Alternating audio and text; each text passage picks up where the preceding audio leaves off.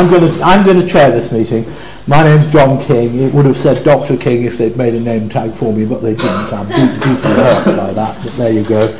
And my excuse for being here is that I helped to organise something called the Society for Algerian Studies, which is a non-university para-academic group which exists to attempt to promote the giving of lectures in Algerian studies, such as this very one, beginning in a context some 15 years ago or so when Algeria was practically totally unheard of in British universities, and we had to organise something to get people to listen to anything about Algeria at all.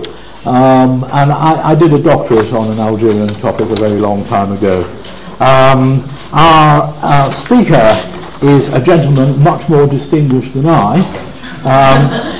He is James McDougall, who's fellow and tutor in modern history at Trinity College, Oxford, whose interests include modern and contemporary Mediterranean, Middle Eastern, African and Islamic history, especially Algeria, Tunisia and Morocco. But I know him to be a very doughty scholar of Algeria. Prior to Trinity College, Oxford, he was at SOAS, and prior to SOAS, he was at Princeton, and prior to that at St Antony's, and long ago at St Andrews, where he graduated with immense distinction. He's going to be annoyed with me. Immense distinction in French and Arabic, and he's going to talk to you about the pattern of the past in North Africa. And I should tell you one thing, that if you're going to tweet anything about this, the hashtag is #LSEN Africa, all one, LSENAFRICA. Okay? So I will now sit down, and Dr. McDougall will speak. Thanks, John. I don't dare say anything after that description. Whatever I say is definitely going to be disappointing. I've never had a lecture tweeted before, so that's really interesting. If you do, then let me know so I can put it on my CV. A couple of usual sort of caveats and disclaimers and apologies to start with. I'm recovering from a really bad cold, so I might suddenly start coughing violently. Please excuse me if I do that. And I'm not, I'm afraid, presenting anything new in terms of historical research on Algeria specifically, or indeed on North Africa more generally. Not that I'm not doing that, I am, but just because what I thought I'd do tonight is to present a few ideas that I've been trying to think through more generally to get feedback on and hopefully to have some discussion about in terms of this very broad and very vague title in terms of the way we think about North African history more generally, and how we might conceive of the way in which it's patterned, if that makes any sense. So what I want to do is three things, quite briefly. I'm going to talk for about 40 minutes, 45 minutes, and then hopefully we'll be able to have a discussion afterwards. First of all, I want to say something about what I think is the abiding problem of Maghribi historiography, by which I mean the historiography of the Maghrib, both practiced within the region and more particularly in English outside of the region. And the subtitle to that, I suppose, would be "How should we want to write the history of North Africa?" and what might be some of the challenges to doing that in a way that we might want to do. Secondly, I'm going to give a brief sort of sketch of what I think is the state of the field in the writing of North African history as it's developed since about the 1970s, and where I think some of the interesting trends and some of the problems lie now. And then thirdly, I want to give some very tentative thoughts about how we might get past some of the challenges that I'm going to talk about and towards some ways of thinking about putting Maghribi history together as a coherent and appreciable object of historical analysis in its own right, which gets past some of what I think are what I'm going to discuss as these kind of abiding problems in Maghribi historiography that continue, I think, to plague it one way or another. So I'm not saying anything very specifically new about Algeria itself here. I'm talking much more generally about the region as a whole, although Algeria obviously plays a very important part in that. And what I'm talking about is a much more methodological or kind of general state of the field survey than offering you anything very new in terms of actual empirical research. Although what I think I might be tending towards, if that is you believe the argument that I'm going to try to make, and you don't have to, is a sort of framework towards thinking about a more adequate way of thinking about North African history that might enable us to think methodologically more interestingly about how to do new empirical research in a way that's going to get us past some of what I think have been some problems that we've continued to have to deal with in this field. So let me start with a caricature, or the two expressions of the same caricature, which is a long-standing kind of shibboleth in North African historiography. René Bassi and Jacques Pellat, two distinguished French scholars of the Maghrib, writing in the first volume of the second edition of the Encyclopedia of Islam, which came out in 1960, not coincidentally, on the Maghrib, described the region as a whole as, in their terms, a land of conquest that, as they said, has never possessed any other language of civilization than that of its foreign conquerors. Now, the same might be true of England for much of its history, and indeed of America for all of its, but for the Maghrib there seems to be a particular problem. Similarly, Georges-Henri Bousquet, another distinguished French scholar of the Maghrib, writing in 1957 on the history of the Berbers, wrote that North Africa's history was, in his terms, nothing but the history of the dominions or the dominations that it has endured. Now, despite its familiarity as well as its bankruptcy, this particular caricature of the Maghrib, a land of conquest, a land possessing nothing of its own except that which has been imposed upon it, a region that has as its history nothing but the history of other people coming and conquering it or resisting the conquest of it. This particular caricature, I think, continues oddly to resonate in a sense in the absence to historical scholarship of a view of North African history over the very long run that might both account adequately for Maghrebi specificity and connect it satisfactorily to broader historical patterns, whether in African, Mediterranean, Islamic, or Middle Eastern, or indeed global history. The Maghreb, in other words, remains a kind of empty space in between other places that are much more easily characterised. This is a striking fact, and I think it's an exceptional one, relative to other easily identifiable geographical and historical regions, however historical regions might be defined, and that of course itself is a problematic question. Whether very large ones like Southeast Asia, or roughly comparable ones like the Maghreb, the Levant, or the Gulf, to stick with contiguous regions to North Africa within the Arab world. The specificity or the peculiarity of North Africa in this sense, it still often seems to be stated in terms of its being somehow always something else. Something which cannot be adequately characterised in its own terms, but can only be characterised by what it isn't quite. It's not really Africa, it's not really the Middle East, it's certainly not European, witness the position of Morocco relative to the EU, relative to the position of Turkey relative to the EU. It's not even really Arab, at least if you listen to Egyptian football fans. And this seems to remain true despite the increasing visibility of the Maghreb, economically, politically, culturally, in tourist traffic, in the news, at least in the news since 2011 in this country, to Europeans and to North Americans, and even, of course, these days, even to people like Chinese construction workers. Lots of people from all over the world see the Maghreb in all kinds of ways now, in a way that wasn't true 30 or 40 years ago. And it's true despite, especially, the visibility of the region in what's now the global success of Maghrebi cultural exports, everything from rye to couscous, which are visible cultural exports from the region that can be encountered in any shop, even in England. It's no longer then true, as it might have been true as recently as 20 or 30 years ago.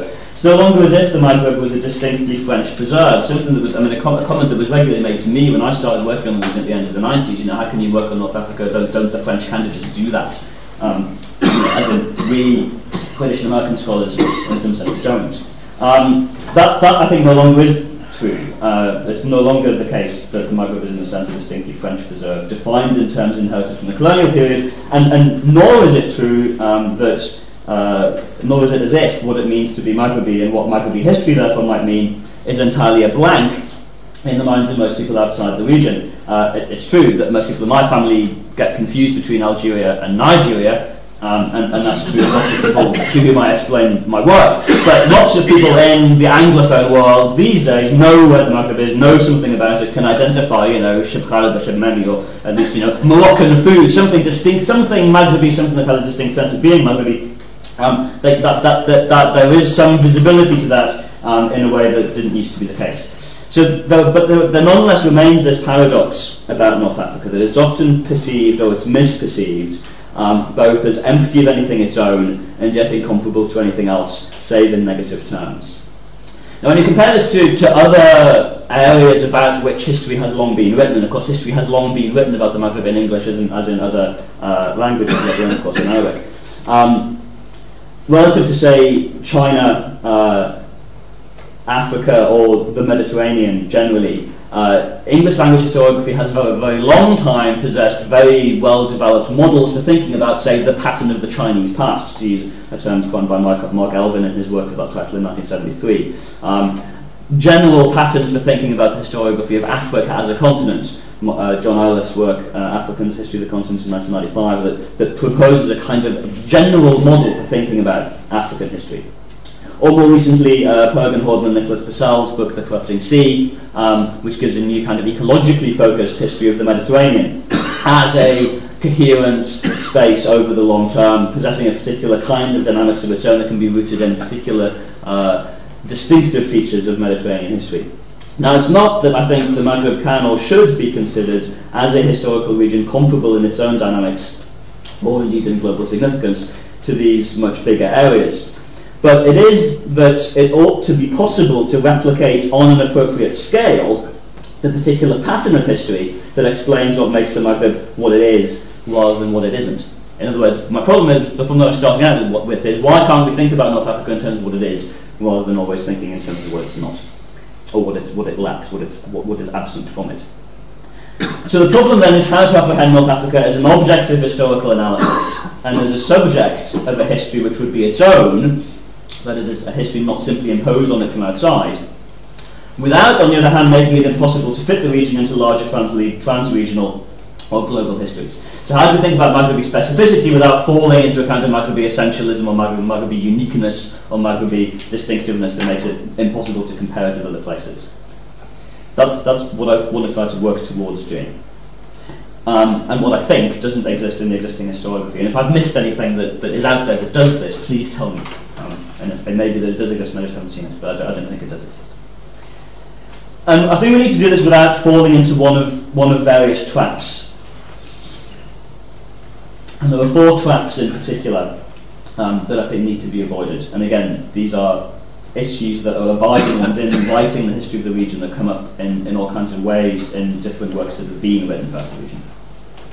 First of all, we need to avoid making North Africa simply part of an undifferentiated global south, whose history is just pre-colonial, colonial, and post-colonial. That is, a region whose chronology is organised by reference to the colonial period and its themes determined by a narrative of a current north-south conflict. So it would be very easy to write the history of the region in those terms. I think it would be a mistake. There's a danger, for example, of reducing the region to the status of an icon. In a sense, in much cultural studies work recently, North Africa and especially Algeria has been kind of elevated to the status of iconic source for post-colonial thought. You know, the massive celebration of Fanon, for example, in North American cultural studies, and similarly the massive celebration of Assia Jabbar in Francophone literary studies, at least the kind of sexier end, if you like, of Francophone literary studies. This is exemplified in Robert Young's book, Post-Colonialism, A Historical Introduction, which is not all that historical a work, in fact, despite its title, whose cover photo has the kind of iconic image of an Algerian woman in the Kasbah wearing a haik, you know, being threatened by a French paratroop with a machine gun. And that, I think, is a sort of elevation of Algeria in particular, and the Maghreb in general, as a region that has a particularly kind of iconic status in the genesis of post-colonial thought, which in fact reduces the history of the region to something which is simplified and, in a sense, fetishized. And I think that's deeply unhelpful. And indeed, the content of what actually happens in Algeria and in the Maghreb as a whole, even during the period of the crisis of decolonization, the revolutionary war of national independence, is often evacuated from much of that writing. It's as if Algeria just kind of stands as a sort of empty signifier for kind of post-colonial sexiness and the subversion of Western metaphysics, without anybody paying any serious attention to what Algeria itself, or the Maghrib itself, are all about. And the second danger in this sense, in terms of everything being determined by the pre-colonial, colonial and post-colonial, would I think be the danger of taking up again and again from the colonial period an idea of Maghrebi history is being organised again through waves of migrations as a theme in terms of both real and metaphorical invasions, first from the north to the south, whether the invasion of the Vandals or the invasion of the French colonialists or the invasion of various Mediterranean settlers, and then of course invasions from the south to the north, whether of Andalus in the medieval period or today as of migrant labourers and boatloads of trans-Saharan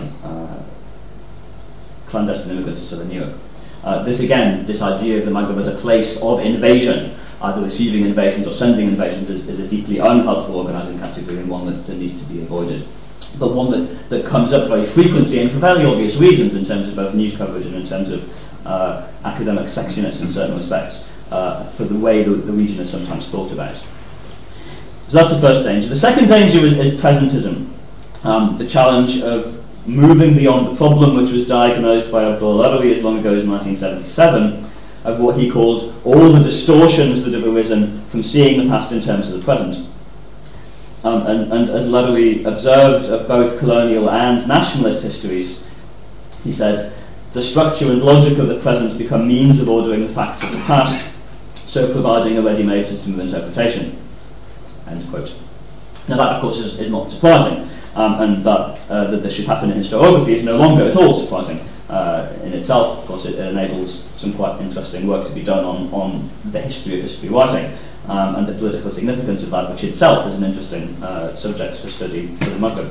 But strikingly in the case of North Africa, it seems to me it hasn't generally been transcended in the way that I think it generally is transcended in other areas. It can be more easily transcended to other areas.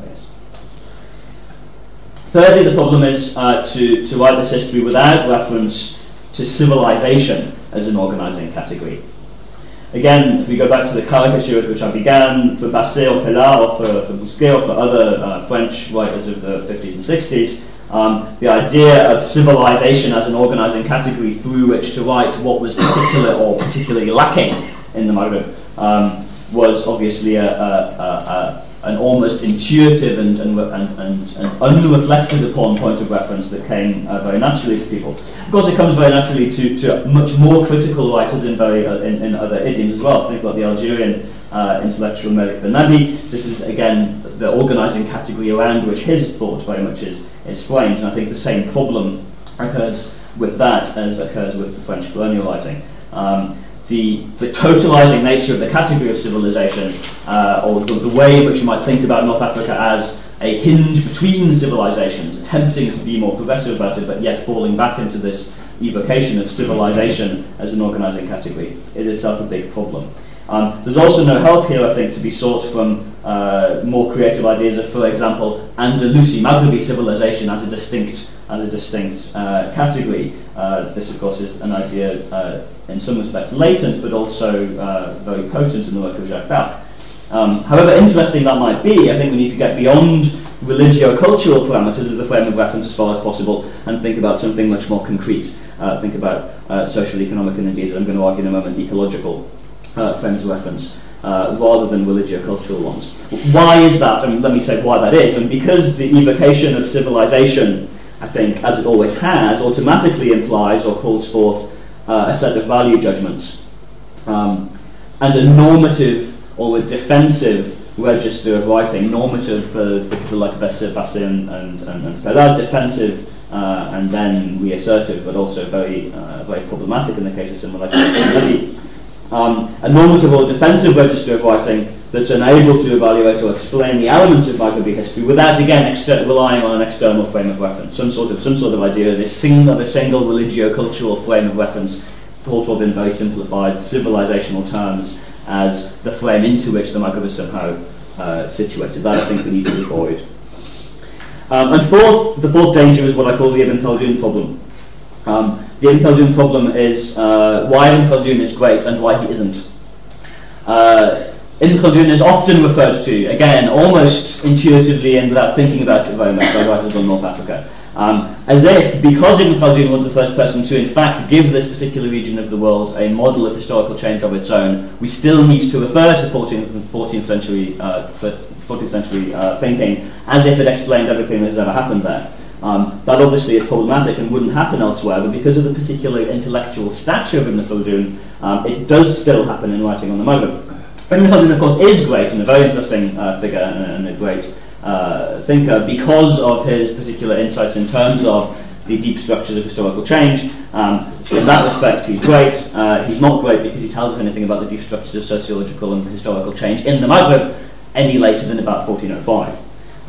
Indeed, as Peter von Sievers long ago argued in an article in Arabica in 1980, Ibn Khaldun's model in the context of his own time, in the context of the end of the great nomadic empire building that was associated with people up to and including Timur, Ibn Khaldun's contemporary who died the year before him, Tamerlane in English. Ibn Khaldun's own thesis was fantastic, if you like, for explaining certain patterns of change, particularly in the Maghrib, in that period, but completely useless for explaining anything that came afterwards, with the rise of gunpowder, with the rise of the gunpowder-armed infantry based on sedentary peasant and urban inhabitants, and the end of nomadic empire building, which of course came to an end exactly around the time that Ibn Khaldun died in world historical terms.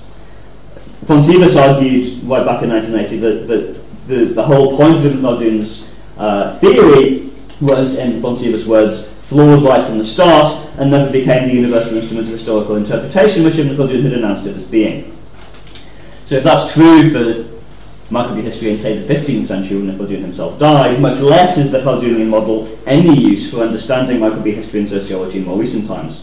And the persistent reference to Ibn Khaldun as providing a relevant model, for example, the idea of asabiya, Ibn Khaldun's group feeling or solidarity, as an explanation for political factionalism, which you sometimes find in recent works of political science dealing with the Algerian regime, or cyclical historical movement as a constantly replicated pattern, which again you sometimes find in works on Maghribi history. In some recent scholarship is, I think, pretty damning evidence of the vacuity of new thinking on the subject of it as a whole, and the absence of new thinking on the subject as a whole. So when Ibn Khaldun is evoked, alarm bells should go off. That's the Ibn Khaldun. So that's the problem. How have people, me and my colleagues and other people working in this field, dealt with it over the last few decades? Well, let me give a very quick survey of Maghribi historiography and the trends in the field, as it were, since about the 70s. There only exist in English 3 general histories of the region written since decolonisation, and I'm sure the literature is familiar to a lot of people in the room. Jamil Abdel Nasser's History of the Maghrib in the Islamic period, book originally 1971 and then a new version of it in 1987. A very political, state-centred, very traditional kind of historical writing, oriented around a dynastic history, very, very useful, very detailed, certainly almost impossible to read, certainly impossible to assign to undergraduates, and a very, very traditional, very, in a sense, conservative, state-centred, dynastic kind of historical writing.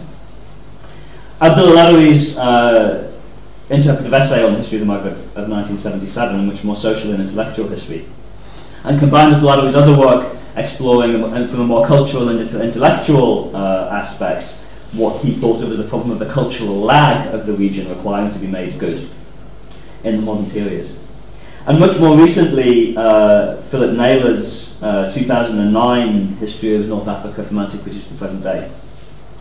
What he announces as a cultural, or in his terms, a transcultural history, seeking to place the region, including, slightly idiosyncratically in this case, Egypt, in a frame of analysis that will enable the contemporary Anglophone reader to situate North Africa within a wider narrative of Western civilizational history, a problematic term again that I'll come back to in a moment.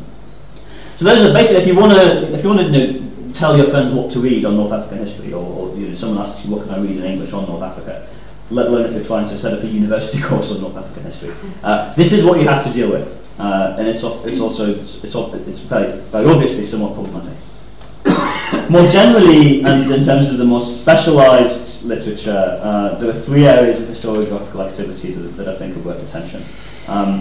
First of all, trends within French history, especially more recently, with the relatively late arrival of the post-colonial turn in French historical studies and the interest in a revival interest in French colonial and imperial history that's happened both within France and in particular in the writing of French history in North America.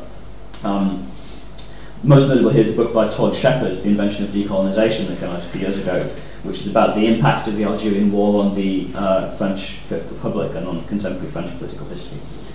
Secondly, there are particular areas of very productive scholarship. Obviously, I'm just going to talk about this very briefly. In Britain, in Europe, and in the US, the political history of Algeria and of the Algerian Revolution, especially revived recently by a new generation of scholars working in France, especially since the relative liberalisation of access to French military archives in the 1990s, but also in the UK and the US, people like Matt Connolly at Columbia, Neil McMaster, Martin Evans, British historians who recently brought out important books on the Algerian War of Independence. Anthropology, of course, especially as practiced in the United States, and especially as practiced in Morocco by American anthropologists. Political scientists who work on Tunisia, and Jewish history, in particular, from Morocco and Algeria, which has become a very significantly, I think, reinvigorated field in the last few years. Lots of new dissertations in progress on the Jewish history, in particular the 19th century and 20th century Morocco and Algeria. And especially, again, of course, colonial history. In the wake of the work done in the 1990s on imperial history from below and so on, subaltern studies in South Asia being applied to other areas, especially looking at the 19th century. Much less in the 20th century, but lots of new work on the 19th century and the colonial period. Thirdly, within the region, obviously, Maghribi historiography is also written by Maghribis. For a long time, it was common in English to write that all these problems would be solved once North Africans wrote their own history, and of course North Africans have been writing their own history for a long time, both in professional positions outside the Maghrib and within the region. And within the region, there is of course a large and active historical community. There's a lot of work being done on Ottoman history, for example, in Algiers and Constantine. Various centres in Tunisia, the Tamimi Foundation in Sahrawan, it's also done a lot of work on pre-colonial history. Various, more or less, university-centred and official centres of research that produce lots of research, particularly in Tunis, on urban social history, on the history of the Beylical court in Tunis, on the Husseini period. There's in particular, across the region, and this is true in Morocco and in Algeria as well as in Tunisia, the prevalence of locality, local studies on local areas, local rural histories, local urban histories, but generally fairly central localities, especially cities, like the history of Algiers, history of Tunis, history of Fez and Marrakesh, of course, sort of secondary, as it were, but still very important places like Tlemcen, much less visible in the literature, let alone mountainous areas or rural areas that are more difficult to conduct fieldwork in, and where it's harder to get a sense of especially pre-colonial local history. And locality in particular understood in terms of distinct national experiences. Okay, so local history written into the national narrative, still very much, I think, the dominant tendency. And local histories that are relatively rarely connected regionally, except in very general terms. So very little work done within the region that enables a sense to be gained of what Maghribi historians are writing about the Maghrib as a whole. Okay, lots of Maghribi historians writing very specific, localized studies, but ones that are not generally linked up across the region. And this is despite the increased mobility of researchers within the region, especially since the end of the 90s. And what are often very productive cooperative programs between different university institutions in the region. Very cooperative, brilliant programs, for example, between the University of Tunis and various centres for research in Algeria, especially in Wahran, the Centre for Research on Social and Cultural Anthropology in Wahran, that does a lot of work with other Maghribi colleagues elsewhere. So lots of South-South cooperation, as it were, but not a lot of South-South cooperation that produces very linked-up South-South histories. Instead, people tend to work on their own country, and they tend to work on their own country without really taking off the blinkers and seeing what's going on next door. That's very largely the case, I think, and it's also very difficult, I suspect, for people to do otherwise. So what we see in contemporary historical literature and in historiographical production that's going on now in general, I think, and these are obviously all relatively impressionistic observations, what we see remains very fragmentary and at the same time highly totalised. Totalised, that is, within national frameworks, within imperial or colonial history, sometimes in a sense a kind of restated, if critical, nonetheless restated imperial history. That is, things like the trend in French historiography of bringing Algeria back into French history. Okay, people like Todd Shepard and others who, if you like, are bringing Algeria back into modern French history. The problem with that, to my mind, is, from a Maghrebi history perspective, is that the lesson that one learns from that is that the Maghrib is important because of what it means for France, okay, rather than for what it means to itself. And in a sense, really big, important interventions in other areas too, like Rachid Bouchareb's film Indigène, that caused such a stir in 2006 when it came out in France, are in that same vein. You know, what Maghrebis did historically is important because of what it means for France, rather than because of what it means for the Maghreb. So the literature operates and is written within analytical frameworks that are still dependent to some degree on varieties of grand narrative, as it were, that have been more or less critiqued and taken apart elsewhere. Varieties of theories of modernisation or developmentalism, of national state building, and within the region, ones that are often dependent on sometimes fairly tight frameworks of what might be called the usable or maybe the allowable past, what it is that people are allowed, as it were, to work on. Privileging particular areas or people or groups, primarily in terms of what can be reckoned to be their contribution to the national struggle, also more or less flattened out, more or less teleologically determined nationalist narrative. Now this by no means exhausts the possibilities of what work can be or is being done by dedicated professional scholars in lots of different places, but it still does seem to be true to a considerable degree. Now much of this is obviously very important and very productive, and it's certainly true that much more history of North Africa is written now than was 20 or 30 years ago, in French and in Arabic and in English. But it doesn't, I think, help us to address the problem with which I began. So how might we do better? Well, the various trends in recent historical scholarship, particularly as written in English, but more generally, that might be drawn on to help us address some of the problems that I began by sketching out, and that might help us overcome some of the limitations that I've suggested exist in most of the historical writing on the region that's existed since about the 1970s. First of all, obviously, the move that's been underway for quite some time beyond, as it were, colonialism and nationalism, to cite a collection of articles on the region that came out in the 90s. Historical scholarship is increasingly transnational and global in scope and in character. Historians are increasingly looking at connections, at movement, at circulation and mobility, at areas understood no longer in national terms, even less in civilizational ones, but in terms of reconceived big geographical history, the Atlantic, the Indian Ocean world, Southeast Asia, the contiguous zones of Northeast Africa and the Arabian Peninsula, of West Africa and the Atlantic world, of the Mediterranean as a historical space, even of things like the British world, the new kind of sexy term in British imperial historiography, thinking of a British world system, as it were.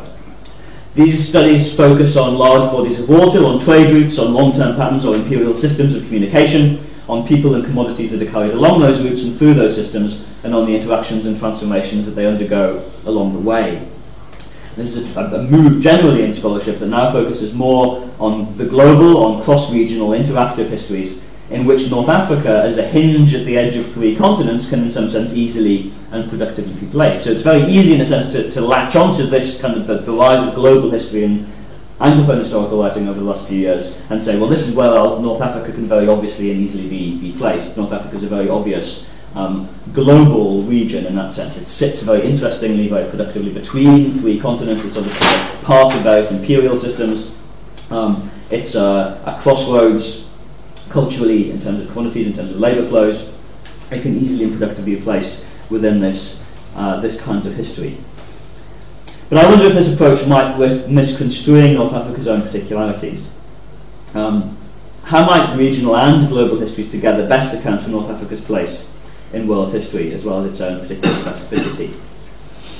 And strikingly, the only attempt to do this in the literature to date, which is Philip Naylor's book that I referred to earlier, is 2009, very general survey history of North Africa since antiquity, which is admittedly a textbook interpretive history and not an attempt at rethinking North Africa's place in world history more generally. Phil's book, after setting out his stall on what he calls transcultural history, in fact falls back into civilizational units of analysis, taken, I think, relatively unproblematically as his focus.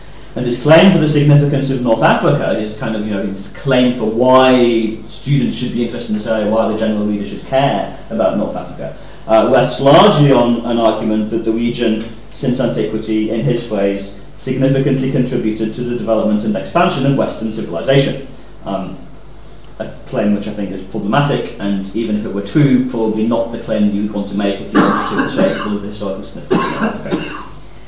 This is an attempt to bring the Maghrib back in, as it were, from its decidedly peripheral geographical and curricular location to make it meaningful, but making it meaningful, in this case, makes it part of Western syllabus taught to North American undergraduates. Now, you might be able to see why this is, in a sense, laudable and progressive as an aim, but fundamentally it's also another restatement of the same problem that was critiqued by Laithwaite back in the 70s that I mentioned earlier. Can we perhaps think more subtly? Can perhaps a more subtle comparative global history be brought to bear on the region without collapsing back into totalizing or assimilative claims about, I don't know, St. Augustine as an ancestor of Western consciousness, or as Ibn Khaldun as a founding father of sociology, or as the Algerian Revolution as torchbearer of popular struggle in Afro-Asia? Can we say something more interesting, in other words, than all of that? All of those things might be true, but these aren't, I think, the terms in which the value of North Africa to broader historical understanding, or terms in which a broader historical understanding of North Africa is best expressed. Far from it. A better example of a more recent attempt to locate North Africa within patterns of larger global history is another very recent book, Julie Clancy-Smith's Mediterraneans, a history of population flows across the Mediterranean in the 19th century, looking at the city of Tunis as a very important location in the great 19th century story of migration across the world. An attempt to put North Africa within that story, within a larger history of what Julia calls complex population displacements and peoplings then taking place on a global scale. So a way of thinking about the European migration, what's usually, of course, written within the history of colonialism, of colonization, as part of a bigger, more problematic history of Europeans moving to all kinds of new places in the 19th century, and not only Europeans as usually considered, because of course many of the people that Francis Smith's interested in are those who were in the 19th century thought of by northern Europeans as not quite European. There was people from southern Spain, from the Mediterranean islands, from Greece, from the Balkans, from southern Italy, poor migrants to the North African coast before the onset of formal colonial rule in Tunisia, who eke out interesting and often marginal, subversive, morally suspect forms of life in this teeming cosmopolis, which makes it a very interesting, again, quite sexy history. But here, again, North Africa, and specifically in Clancy Smith's case, Tunis, between about 1800 and 1881, is a theatre for particular local instantiations of global developments. And here specifically, particularly the specificity of North Africa, again, risks getting lost. What, after all, is it that makes 19th century Tunis different from, say, Izmir or Salonika or Bombay or Shanghai? Obviously, it is different, but if you want to write the story in global terms in that sense, it seems to me that we need to know in what sense it is more than just another theatre for some very interesting global developments. So can we suggest an alternative? There are two ideas, I think, that come from broader comparative global history that might help. Ideas that have, in one way or another, often in fact been applied to the region, but not usually within an explicitly comparative global perspective, as well as within a specifically regional one. And ideas that, to my knowledge, haven't generally been combined to attempt to produce any kind of dynamic historical model of patterned change within the region over the very long term. And these are two ideas going back to territory. That is, to think in terms of units of analysis, since we have to have some kind of organising frame of reference, of islands and frontiers. The Maghrib, that is thought of as a connected series of islands, a very old idea, going back, of course, to medieval Arabic geography, Jaziratul Maghrib, the island, or the islands of the west. And the Maghrib is an extended frontier zone. And I want to sketch out, and the last few minutes that remain to me, how we might more productively use these ideas together to think of the history of the region as a whole, beyond some of the problems that I've tried to identify.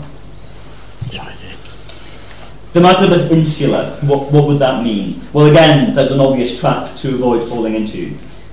This again means not North Africa is a series of historical isolates. A series of island environments, rather, with differing degrees of connectedness within and between themselves and across the seas to their north, their south, and their east. And the handout that went round, of which there are too few copies, but hopefully there are some around that you can look at. I borrow this from my former colleague at Princeton, Brent Shaw, who's a history of ancient North Africa, from a lecture he gave in Oxford in 2005, thinking precisely in terms of the location of the Maghrib within Mediterranean history, in terms of its the way in which it can be thought of as a series of island environments comparable to the other island environments to the north. The Malacca, the eastern and central Maghrib, and the Maghrib al-Aqsa, as in a sense analogous to spaces like Cyprus or Sicily or Sardinia.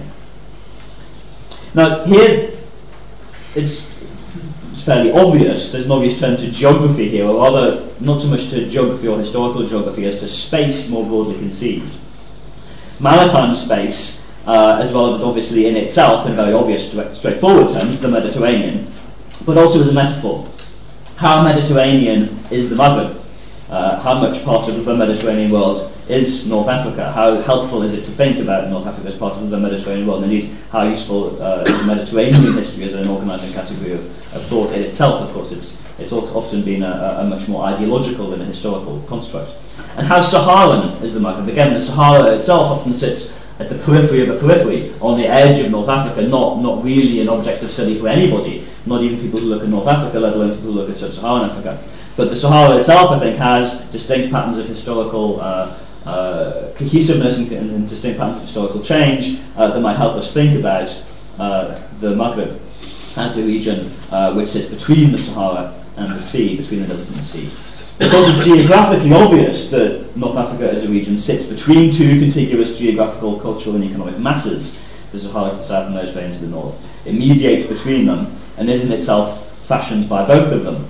The Western and Central Mediterranean with its connections to southern Europe and the Mashriq on the one hand, and the Sahara with its connections to Egypt, the Sahel, and Africa south of the Sahara on the other. But we might also perhaps make an argument for the historical, specifically historical relevance of this. That is, for decentering to some degree the urban, rural, dynastic or state-centred emphasis of older historiographies of various kinds, such as that still present in Jamil Abu Nasr's work, in which the duality between the city and the plain, as in Khaldun, or between the indigenous population and foreign invaders, as in much other work, is placed uppermost. And looking instead at spaces of habitation and how they're constituted ecologically and how they relate to each other across both space and time. The islands of the Maghrib, in other words, make sense historically as interfaces between the neighbouring seas to the north and the south. The coastal strip that's always been thought of as this peripheral space, not really African, not really Middle Eastern, can be thought of more productively as a transitional zone, not only ecologically, and of course the fact that North Africa is a transitional zone ecologically is very obvious. If you travel, for example, from the southern Ores through the north to north of Constantine, there's a very obvious ecological transition zone through which one travels. But this is also true historically. That is, we can think of this area as a historical area, not simply passively washed by tides from elsewhere, but as actively constituting itself over the long term through the interaction of movements and settlements of population with the landscape. Something which is obvious when you say it like that, but hasn't ever, as far as I'm aware, been made a basis for historical investigation in the region as a whole.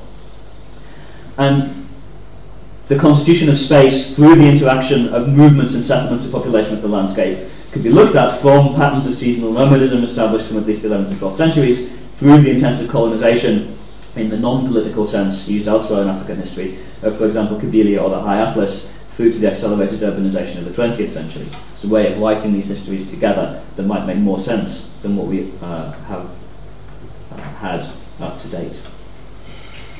So the Maghrib is a chain of islands as a transition zone between the desert and the sea, or is sitting, if you like, in where two seas meet, the Sahara and the Mediterranean.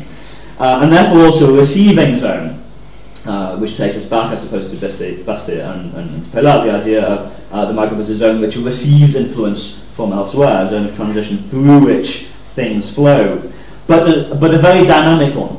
And again, I go back here to Brent Shaw's work on antiquity in North Africa, his idea that North Africa may be a space relatively bounded by all of those mountains that cut it off from the Mediterranean, by the Sahara that cuts it off from the south, by all those mountains that cut it off internally, that divide these ecological regions from each other. But nonetheless, into which ideas, people, cultural practices are injected, and where they're very rapidly, very creatively adapted, taken up and turned into something new. Think, for example, of the dynamism and the importance of the church in North Africa in the 4th and 5th centuries. The extent to which, in the late Roman Empire, North Africa is the part of the empire that produces the largest and most significant number of bishops. Also, the extent to which in the early Islamic period, North Africa is productive of a large number of important political and other movements.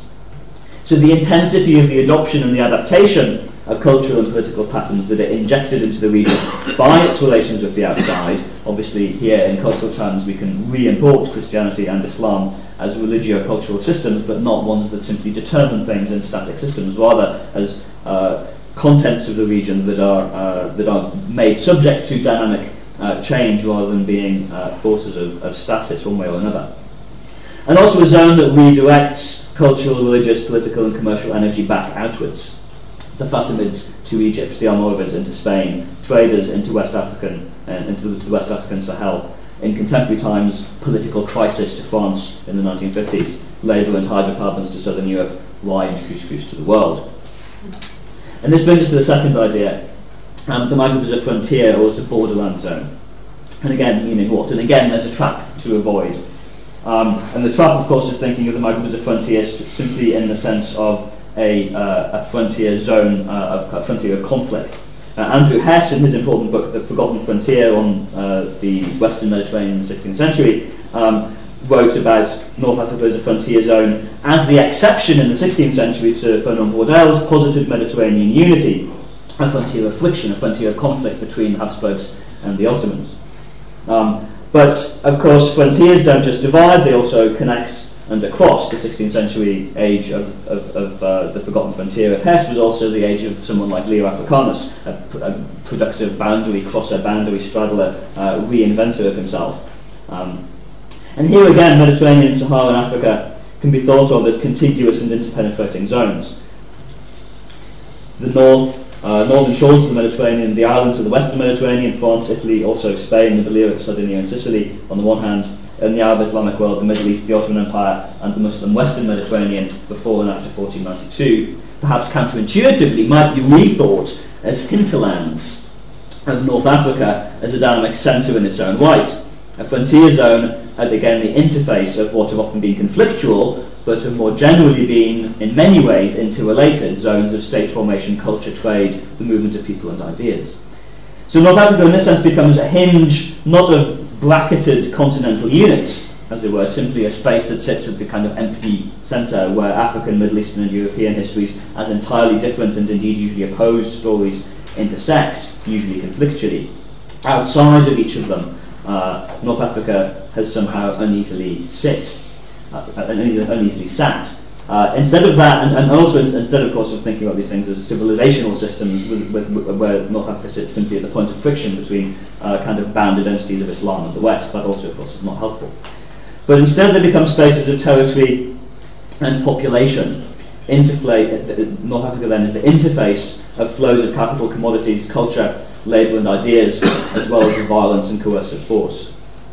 Well, do these ideas, in any sense, add up to a way of helping us think about what might be a patterning of the distinctly, but not uniquely, Maghreb past? I don't yet know, and maybe you can tell me. What I think this does give us, at least potentially, is the idea of the region as a group of islands allows us to think about the region relative to similar ecological zones elsewhere, within the Mediterranean, other island environments, but also, for example, Southeast Asia, a region to which North Africa is not usually compared. The region as a frontier zone, again, allows us to think about North Africa in a productive set of other comparative contexts relative to similar frontier or borderland zones elsewhere, Southern Africa, for example, or Latin America, or Inner Asia.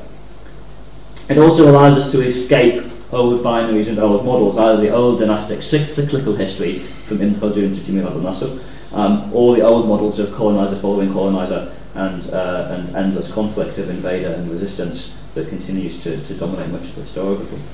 It might then be a way of capturing the content of North African history and discerning it as a pattern over the very long run that allows us to say something about the region's place in the world in terms of what North African history is, rather than in terms of what it isn't. That at least would be the hope. Thank you.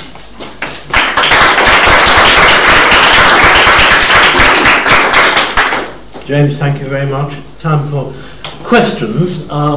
Please, will you address your questions through me and tell me who you are and what you are before you ask your question. And James, I'm sure, will do his best to answer them all. And perhaps he seems to be asking you a question. I hope you've all got lots of very good ideas about what North African history is. Who would like to start? I have a question. Thank you so much for your lecture. It was really interesting. You had said you weren't going to Daniel, say you've got to say I'm who sorry, you are. I'm Daniel from the Middle East Center. You had said you weren't going to say anything interesting, and it was very interesting. And my question is... Didn't quite say that. I wasn't paid to say it. What accounts for this lack of imagination in history making with North Africa?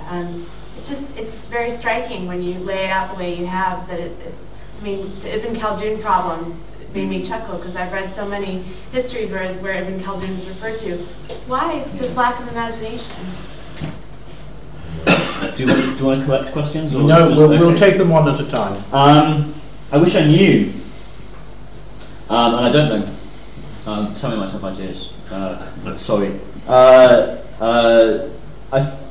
I suspect this has to do with, well, partly the Ibn Khaldun problem has to do with the status of Ibn Khaldun. Right? When you've got someone as huge as Ibn Khaldun, that's obviously a problem.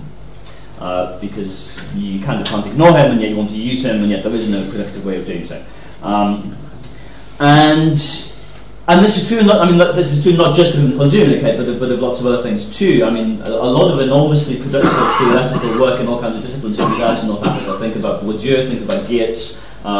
The way that particular studies of Kabyle ethnography come to form the basis for a whole theory in terms of human social relations with Bourdieu, the way in which particular things about a particular place in Morocco, which he seems to have got almost completely wrong, in fact, in Geertz's case, in Islam Observed, comes to be very productive for lots of other areas. And also Ernest Gellner's work, right, on nations and nationalism, to a large extent very much inspired by the stuff that he was seeing in Algeria in the 70s. So there were lots and lots of very big intellectual models that have been generated out of the region, but none of them, it seems to me, have been able to be applied in a helpful way for the region. Either applied elsewhere and the region gets left behind. It's kind of the Kabyle ethnography is part of the genealogy of Bourdieu's ideas, but it doesn't go anywhere after that. Or they're reapplied in this very static, unhelpful, reiterative way, as is the case with Ibn Khaldun. So partly it's because people start out in North Africa and then they go elsewhere. Okay? It's a very privileged terrain. It's a very privileged field in which very productive ideas are produced. And then the people who produce the ideas go on and become very famous and talk about other stuff, and North Africa ceases to be important for them. And then I guess because of the more general, more basic problem that North Africa is just an under-researched area. Right? The relative lack of a critical mass of scholarship that could talk to each other, that could set up interesting dialogues within a kind of field of North African studies, which hasn't ever really existed. Except in particular ways at particular times. I mean, there was a very distinct field of North African studies in the French colonial period, but of course that had a whole set of problems associated with it. You could become a professor at the Collège de France or de Sorbonne, if you're Stéphane Xel or Jacques Berck, but that moment was a very particular moment, and of course it never had an effective institutional successor. In short, I don't know. I think these are some of the reasons. Right? I think that the fact that the region remains institutionally peripheral within Anglophone, say, African studies and Middle Eastern studies is certainly part of the problem, but it's not part of those big methodological institutional debates that go on about the big questions in, say, African history or in, say, Middle Eastern history, because it doesn't quite fit, again. And one needs to find ways of making it.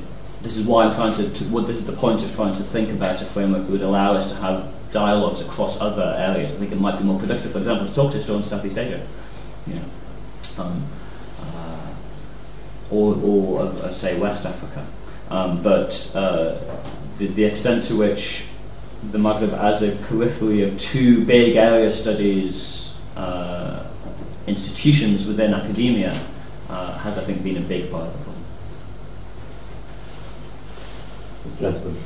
problem. Kenneth Brown, former Don Manchester. Thanks very much, very stimulating. I have a few questions, remarks. When I was struck by the comparison in your approach with Brodel on the Mediterranean, who uses a geographical, talks about Spain as an island and other islands and so on. And I think that there's something comparable there. Secondly, you know much more than I do about the tendency in American studies in world history now that in fact Clancy Smith is involved in, but it's curious that so many Maghrebi specialists are involved. Edmund Burke, Ross Dunn, Von Silvers, and so on. And I wonder how they, I haven't seen how they actually present their world history curriculum and so on. I myself am involved in an attempt to do a study, a kind of Jacques Berck, the Maghreb between the two wars, which is quite in the line of taking bits and pieces from all over and trying to make some sort of coherence out of the Maghreb, at least in that period. And I'm trying to do it by looking at 5 cities. That are all on the Mediterranean: Tangier, Oran, Tunis, Tripoli, and the 5th, which I really insist on, because I feel that this cut-off of the Maghreb is so bad, really, for teaching, is Alexandria. To cut across, I mean, Alexandria is on the Mediterranean, it's has so much in common. And what I want to see is the commonalities and the differences between. Now, there was one term you used in passing that I reacted against, and that was the essentialism of looking at one place, or I happen to have written a thesis on a place, so I have. I think this kind of focus on one place is extremely interesting for opening up specifics that go much further and differences. So the contrast comparison, I mean, is the way that I would go about it. Also, of course, the Arab Spring has opened up in the popular and the political discourse tremendous recognition of the Maghreb. It started in Tunisia, and it went back to Libya afterwards. And now you hear Obama talking, it's not the Middle East, but it's the Middle East and North Africa, and in the political discourse in general. Now, a couple of just tiny anecdotes that, for me, point to the problem of how to, as an anthropologist, or to a historian and who wants to do something general. I met Tahar Jaoud, who was one of the first people assassinated by the GEI in Algeria at the beginning of the Civil War. And he said the problem, he was assassinated because he took a clear position against the Islamists. He had a newspaper, L'Empire. So the problem with the Islamists is that they want to deny the existence of Algeria in the same way that French colonialism denied the existence of Algeria. That is to say, the French said there's no such thing as an Algerian nation state. It was Ottoman, and now it's being settled by, and the French citizenship is going to be offered and so on. And he said, the Islamists do the same thing. They say there's no Algeria, there's only the Mohammedan Ummah. And he said, and I'm a living example of the contradiction of this. There is an Algeria. I'm a Berber. My mother tongue first is Berber, but I'm also bilingual in Arabic. My education is in French. I'm a Muslim by education, but I'm secular. And all of these things are what Algeria is all about. I represent it. The second anecdote is about a new film that's just come out in France called El Gusto. Oh, yes. Yeah. And it's about Shabi music. And it's what the I met some Algerian musicians who were very much opposed to this, and the Algerian government refused to support the financing of this film because the film tries to show from what they say is a French perspective that Algerian Shabi music, because it's about the Shabi music, was participated in, was a Judeo-Arab culture. And that's totally false, because Shabi was Arab, and Hausi was Jewish. And they're two different types of music altogether. And the great Hausi singer from Oran, Renata, was once interviewed about Judeo-Arabic music. She said, it's not Judeo-Arabic, it's Arab Andalusian. So that whole thing of Andalusia, Algeria, and the competition and so on. So those are some sort of scattered remarks, but stimulated by very focus them into a sharp question and make James answer it. Well, I could come back on a few things. Maybe we should take some more questions though before we run out of time. We can do that if you wish. Would anyone like to add their voice and ask another question? Sam?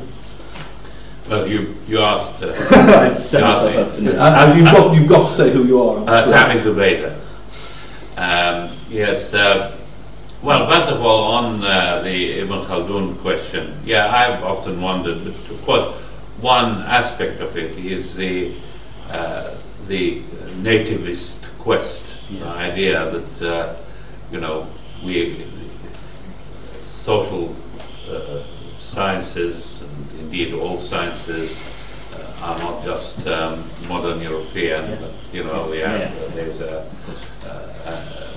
an Arab Muslim heritage to it. And Ibn Khaldun, I was once asked by a Moroccan student about my opinion of child psychology in Ibn Khaldun. And I was at a loss. And I think it's that kind of the idea. We've got he's the father of sociology, of history, and so on. But I think I agree with you that in fact, and of course people like Ernest Gellner who took up Ibn Khaldun in order to build their own theories. That's one. The other thing is about the sort of fascinating subject of your lecture, the pattern of the past, and I kept thinking, if you look at how people conceived of these territorial and political entities at different points in the past, then often perhaps they didn't see North Africa as a whole, or the Maghrib as a whole, but they were different entities. I mean, Morocco, for instance, was for a long time considered as both territorial and political entity, and by the Moroccan elites, but also by the Europeans. Algeria, both Algiers and Tunis, at least in Ottoman concepts, were cities. Yes. They were not countries, and the cities were the hinterlands. Yes. So, you had the Ottoman base of Algiers and of Tunis, who ruled the cities and a little bit of the hinterland. And so, in a sense, especially Algeria was perhaps a colonial accomplishment rather than so I'm just, and of course there is the point about Spain. For one part for an important part of the history of Morocco and also other parts of the Maghrib, it was very closely connected with Spain and Andalusia and so on, and it was conceived, when the Arabs then spoke about the Maghrib, they meant Spain as well as I don't know, I'm just going on, but the point I suppose I'm making is, would it be useful to break up this entity of North Africa or the Maghrib, both in terms of time and in terms of geography, and see how different parts of it were conceived as patterns in the past. Yeah. Thanks. Could I butt in and ask a chairmanly question? I think in the general spirit, when you were telling us what to avoid, you were very much couching what to avoid in very general terms.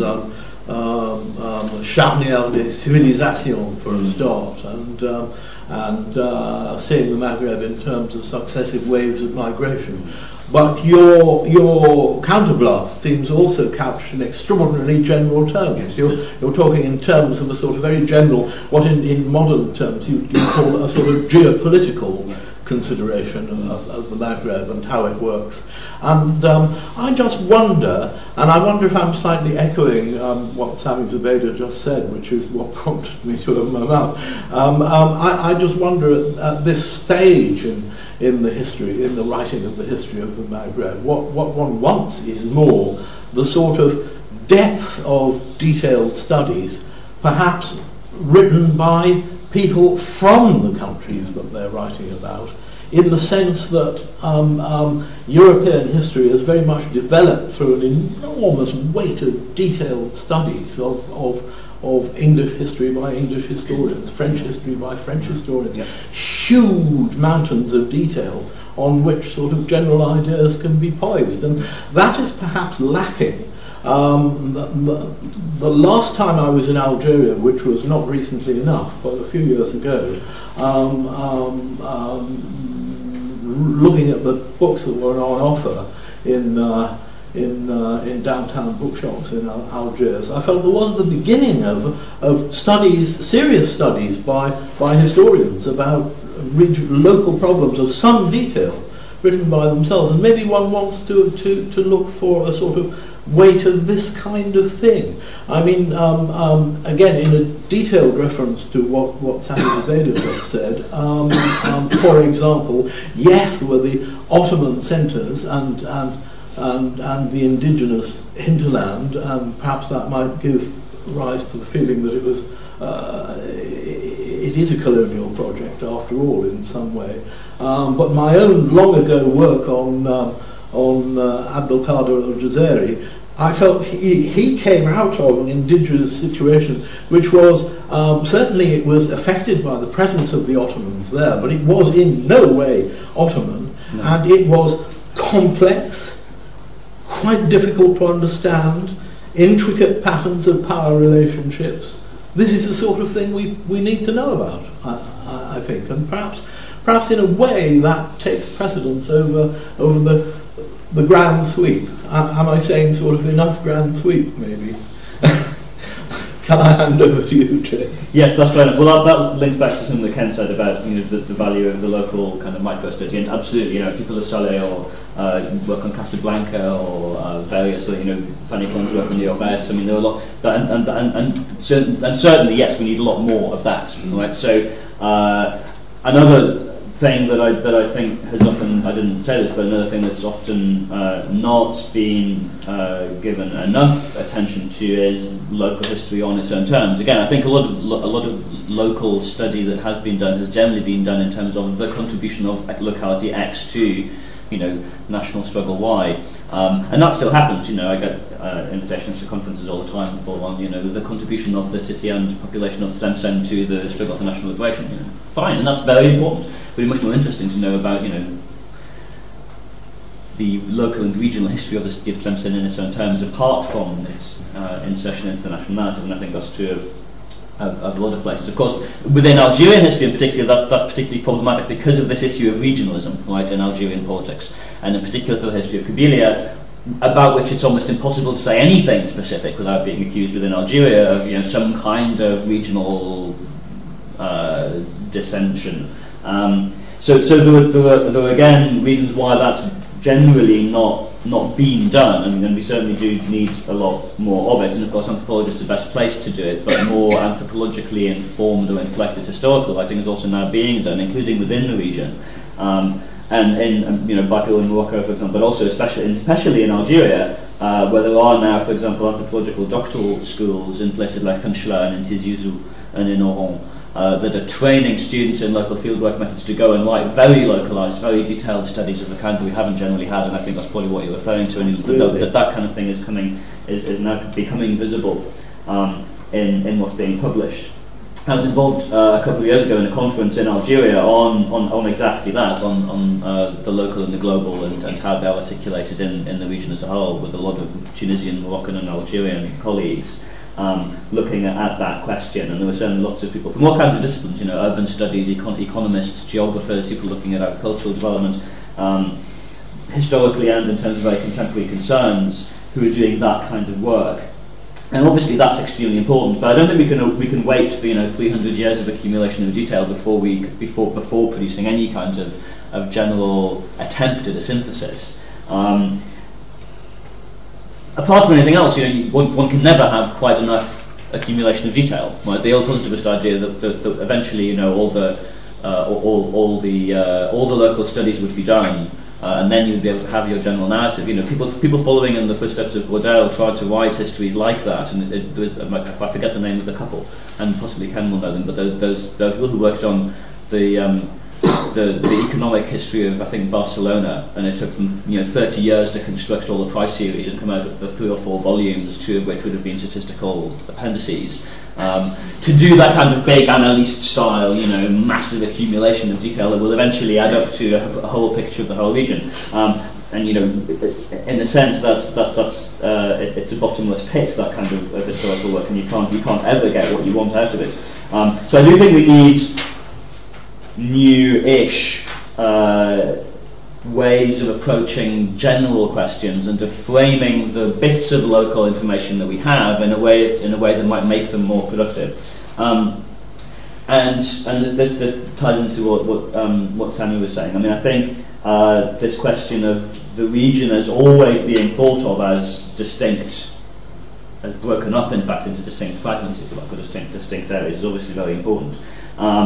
And of course, in a sense,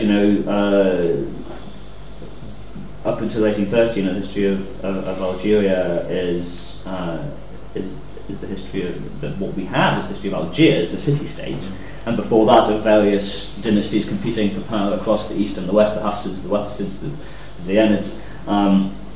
Again, but without falling back into either a very old kind of a very empirically interesting but not very explanatory dynastic history, or a kind of proto-national history in which everything is simply the history of, the very great longevity of Morocco, which can be written as the history of the nation, because you write the history of the nation around the history of the monarchy, at least since the Alawites. Territorial entity rather than nation. Yes. Okay. But that comes to be understood as national longevity, or at least in the case of the Moroccans. The territorial entity is kind of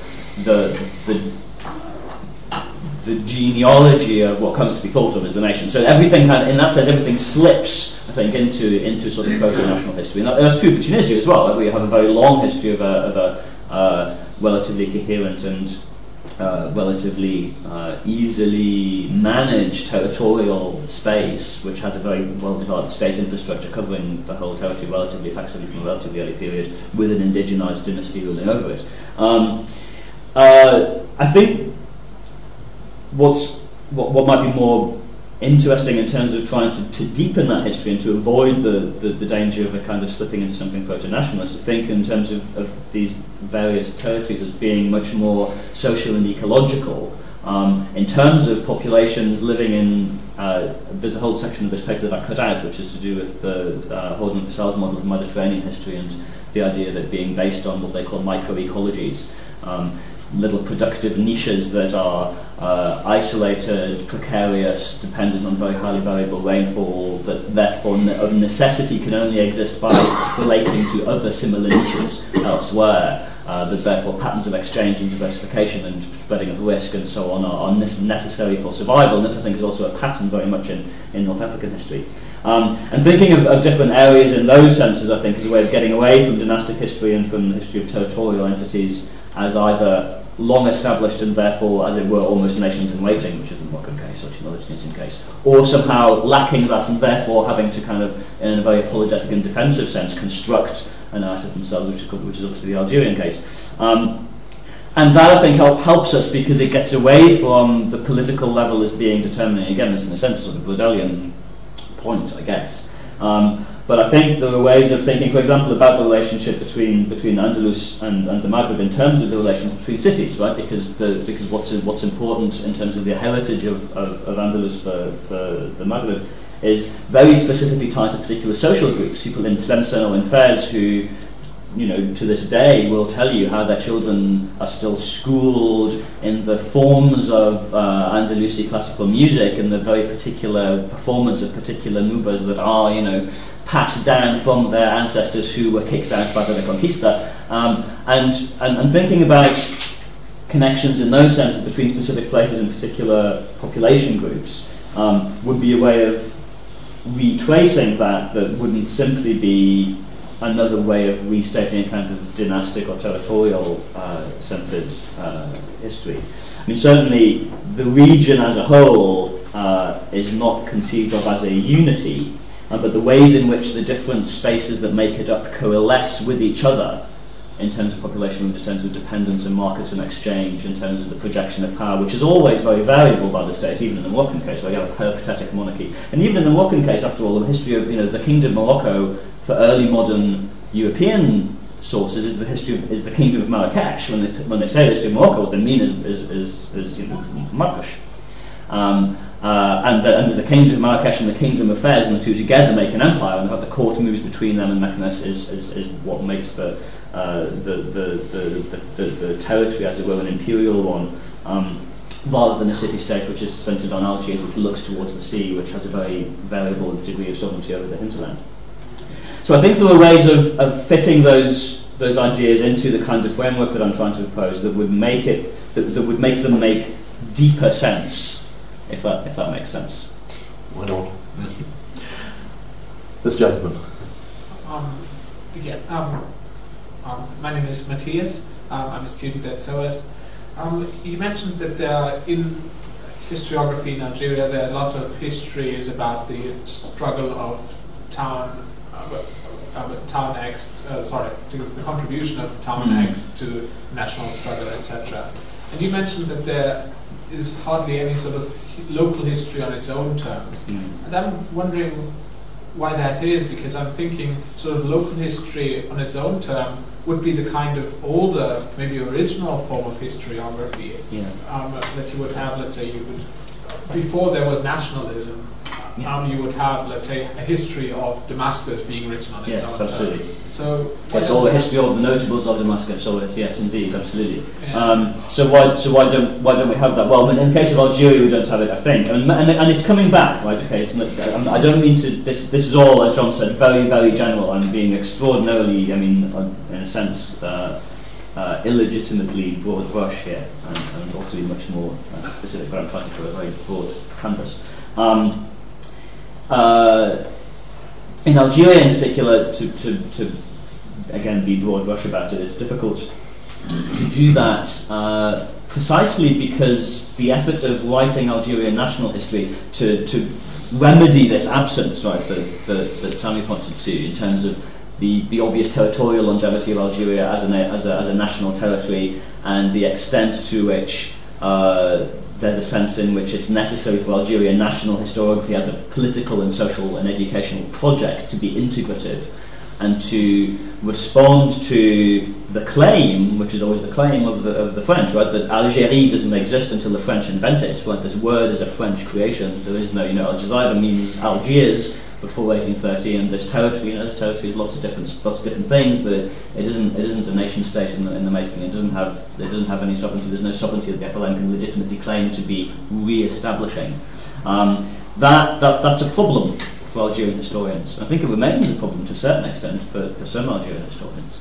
And if you turn from that integrative project to trying to privilege the local and the specific, especially if your local and your specific happens to be a relatively restive, dissident place like a mountainside in Kabylia, but even if it's Batna or Kunshla or Spaith or Constantine or even someone like Tlemcen, right?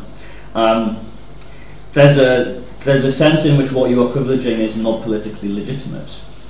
Now that might be breaking down now. That might be, indeed, that's probably been breaking down since the late 80s, early 90s. In the extent to the same ways a lot of things in Algeria have broken down in much more terrible ways. And something productive coming out of that may well be the ability of, as I said before, the ability now in Algeria to think about locality in more acceptable, legitimate ways. That local history has a place, that it doesn't have to be simply the way in which this wilaya, people in this wilaya perform better than people in the other wilaya, right?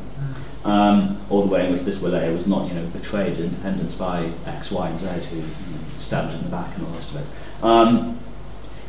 But that's been hard to do for very obvious political and institutional reasons, and again, that's not to. I don't mean at all to imply that very smart, very dedicated, very professional historians haven't been doing perfectly brilliantly. Of course, they have, and often in conditions that have been extremely difficult and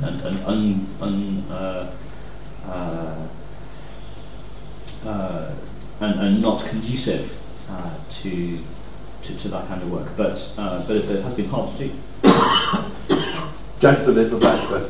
Yeah. I'm Idris Jabari, Centre in King's College. I have a little bit of an issue regarding the way in which global history improves historiography about North Africa. Isn't it just a way to end up doing a similar way of historical determinism? And saying that the external conditions of the region will impact on what we have today?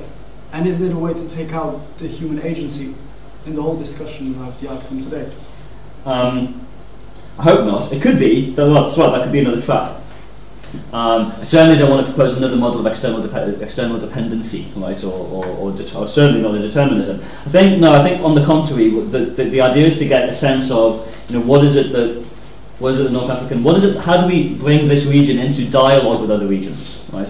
How do we make the history of the Maghrib something that people who are interested in other what might be comparable world regions actually have something to learn from? Okay, I think that one of the reasons for the absence of North African history more generally from the big discussions in historical scholarship generally, its relative marginality institutionally, and what Daniel talked about is the lack of imagination at the very beginning of the discussion, is precisely the fact that the fact that there's been no way to bring the Maghrib into dialogue with other areas, right? And it seems to me that thinking in terms of global history not as an externally determining force, and not as just precisely why I said it's important not to write the history of North Africa just as a kind of undifferentiated part of the undifferentiated global South that is, oppressed and determined and made dependent by imperialism. I'm not proposing a kind of new version of world systems theory. On the other hand, I think it might provide a way of thinking in terms of comparative categories of analysis that can allow us to think about North Africa in terms of other places, rather than it simply being a bit of the Middle East that's not really the Middle East, or a bit of Africa that's not really Africa. Does that make sense? Time for one final question. One quick question, one quick answer. Somebody's got one, I know. No, James, you've got... lady at the back. Just because it was asked for. Hi, I'm Gabby Math from Oxford, and I was just thinking when you were talking about Bourdieu and Gallner and Geertz and all the sort of, canon of North African anthropologists. And I think there's been a tendency to look at what they've done, and colonial ethnography is passé, honour is passé, and shame is all that. And I just wonder, in terms of, I know you're thinking in terms of broad trends, but whether, when I've been in Algeria, what I've been struck by is how alive a lot of that is, albeit in kind of maybe kernel forms compared to what they were writing about. But whether we might reclaim those sorts of more anthropological ideas in thinking about how, say, regions relate to the state. So, how honour comes into play as a kind of political category. No, absolutely. Yeah. Honour, dignity. When Algerians go on the streets and protest about Hagara, what are they protesting about? The fact that the state doesn't recognise the dignity of individual men in particular, but women too, right? Yeah, absolutely. No, I think that the dignity that people kind of go on ad nauseam now about the dignity deficit, right? This has been one of the new buzzwords in the wake of what happened last year, I guess. But yes, NIF, is not dead, either with Kabila or elsewhere, for sure. That'll have to be it, I'm afraid. It just leaves me to say I shall remind you what the next lecture is going to be. That's going to be Dr. Carol Kirsten, who will speak on Muslim cosmopolitanism or heresy, lessons for the aftermath of the 2011 Arab Spring. And that's going to happen in the new academic building, room 204, at 6:30, the usual time, on a date which is not specified on my sheet here. Monday. It's on Monday. It's on Monday. It is. I saw the thing. Monday the 6th. Monday coming. Monday the 6th. Thank you all very much for coming. And we thank you.